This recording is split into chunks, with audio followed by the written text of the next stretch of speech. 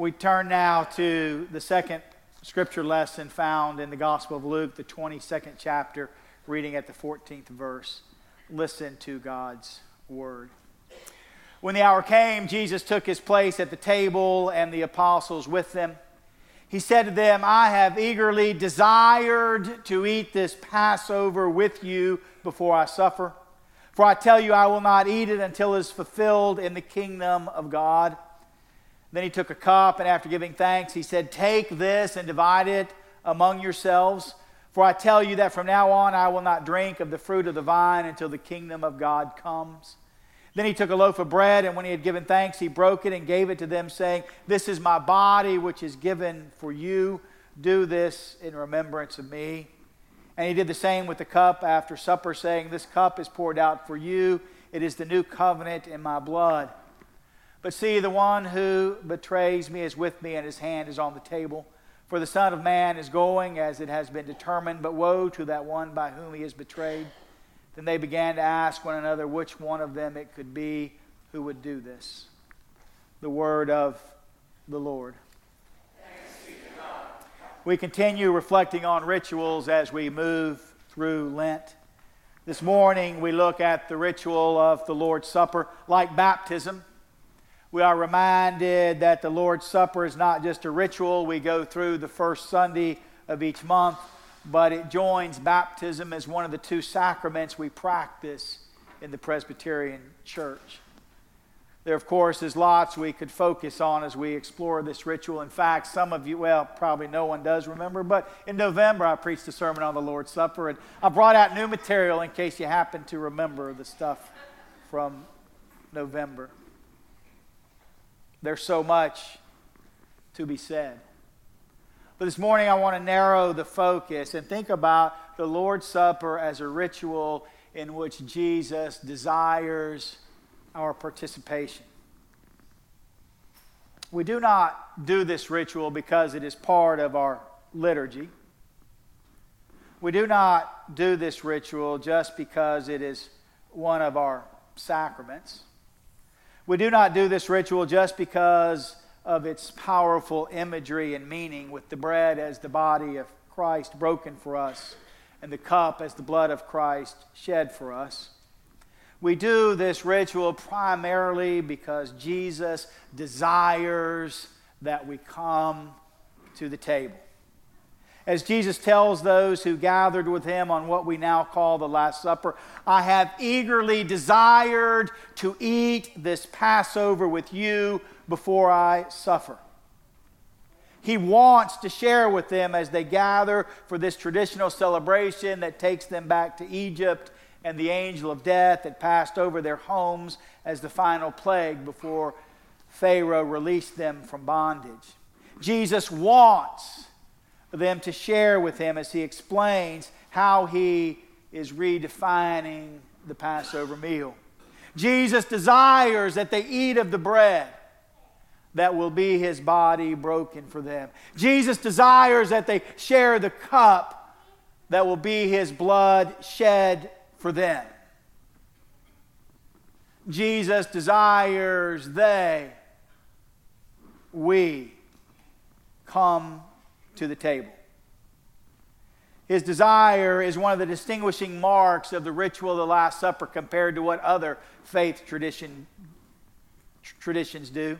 As Diana Bass Butler reminds us, wine combined with religion is nothing new. Since the beginning of human history, frenzied worshipers have poured out libations before their gods, often in great festivals resembling spiritual orgies. In these celebrations, people celebrated wine and harvest as they sang, as they played, as they danced in the streets. They hoped that such ecstasy would please the gods and remind the gods to send them food and wine next year. But Jesus combines wine and religion differently. Not as a way for God's people to bribe God, but as a gift, as an invitation for God's people to receive new life and new opportunity. In fact, the Greek word we translate as take can also be translated as receive. So when we read the story and hear Jesus use the imperative, that is the command voice to take, it can also be the command voice of Jesus saying, receive. Jesus commanding us to receive this gift which reveals his desire that we come to the table. The church I served in Ohio was about 2 hours from Louisville, Kentucky. So each year, as part of the confirmation process, we would take the confirmands and do an overnight visit to Louisville. We'd visit the Presbyterian Seminary there and then go to the General Assembly headquarters. We typically arrived on Thursday night, met with one or two seminary students to talk about their call to ministry, and then on Friday morning toured the campus, met with the professor. One year the president came and talked to us, and then we would go to worship before heading downtown to the headquarters of General Assembly. Often the Friday worship was a communion service. Now that presented a bit of dilemma for me as the leader with 6, 8, 10 kids present. Although it was the Presbyterian Church's position that anyone, even children and youth, could come to the Lord's table, it was also tied to parents instructing their children and helping prepare them to participate in the Lord's Supper.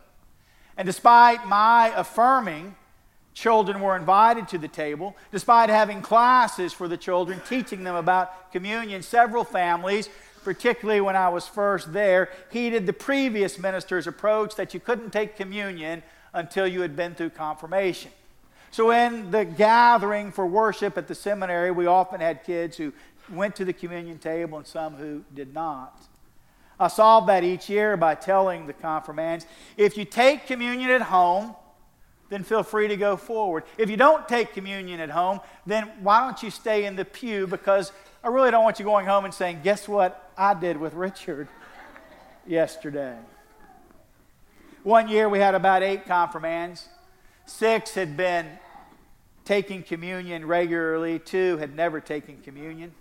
I explained how that would work, and they decided that they would show solidarity, and none of them would take communion. No problem. Except when I got up from the pew and walked out and began going down the aisle, I felt like people were staring at me. And I glanced around and people were staring at me. I was wondering what they were thinking, and then I realized they didn't like the fact that I'd left all the kids back in the pew while I went up for communion. My guess was confirmed when I was walking up the outside aisle back to the pew, and a woman leaned over and kind of hissed at me. You know, in the Presbyterian Church, kids can take communion. I really didn't have time to explain what was going on, so I smiled and said, I know, which did not satisfy her. Now, on the one hand, the woman didn't know the story. But on the other hand, she and those others clearly understood Jesus' desire for all to come to the table. Because Jesus desires it, there was always enough. Our ritual of the Lord's Supper grows out of a theology of abundance. There is always enough bread and wine. There is not a limit to whom Jesus offers himself, whom he invites to the table. Jesus is enough for all of us and all we need. Jesus has enough for all we need. The table points to the boundless God and God's bottomless appetite to share. There is always bread and cup for you, and for you, and for you. I finished with a story that comes from the first church I served in Kentucky. It begins with an upset ruling elder in my office. She was upset because she and her husband had been visiting another church for worship, It had been a communion Sunday, and they ran out of the elements. She was sitting in one of the back pews, and they did not serve her bread and juice. She was incensed, and on behalf of ministers everywhere, I bore the brunt of her frustration. It seared into my mind. Now, it might not have been the next month, but it was a month close to that event. We have communion. I serve the trays of bread. Everything goes out, comes back fine. Then I take the lids off the trays, and the first tray seems about half full. The second tray seems about half full. I handed them all out and thought, well, maybe I just never noticed how few cups we sent out for communion. I hadn't quite figured it all out until the elders brought the trays back. And one whispers to me, we ran out of juice. I don't know what we're going to do, but I know what we're not going to do. We're not going to stop communion until all have been served. So I said, well, just go up and fill some more cups and come back. And so 2 elders left. And I turned to the organist and I said, let's sing Amazing Grace. And I told the congregation, we're going to sing an extra hymn this Communion Sunday. And we sang Amazing Grace and all went well. And then they didn't come back. So we went on to the second hymn. Now, it wasn't that big a church. They went up about 2 stairs into a room, and that's where the kitchen was. 2 hymns, they're still not back.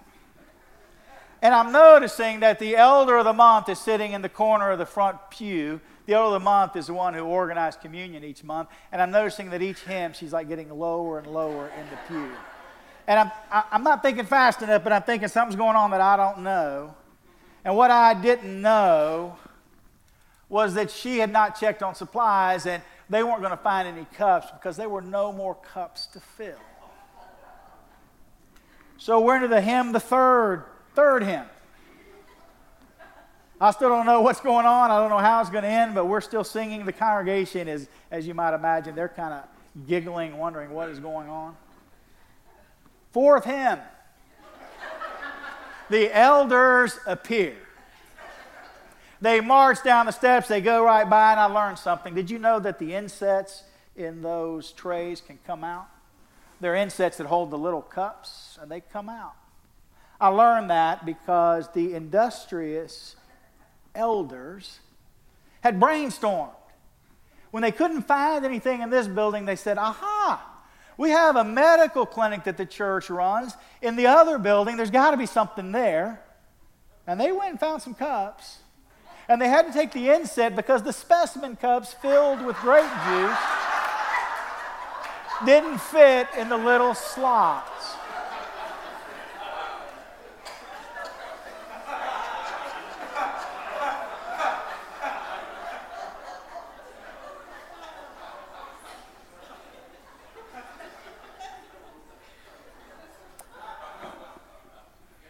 There was enough bread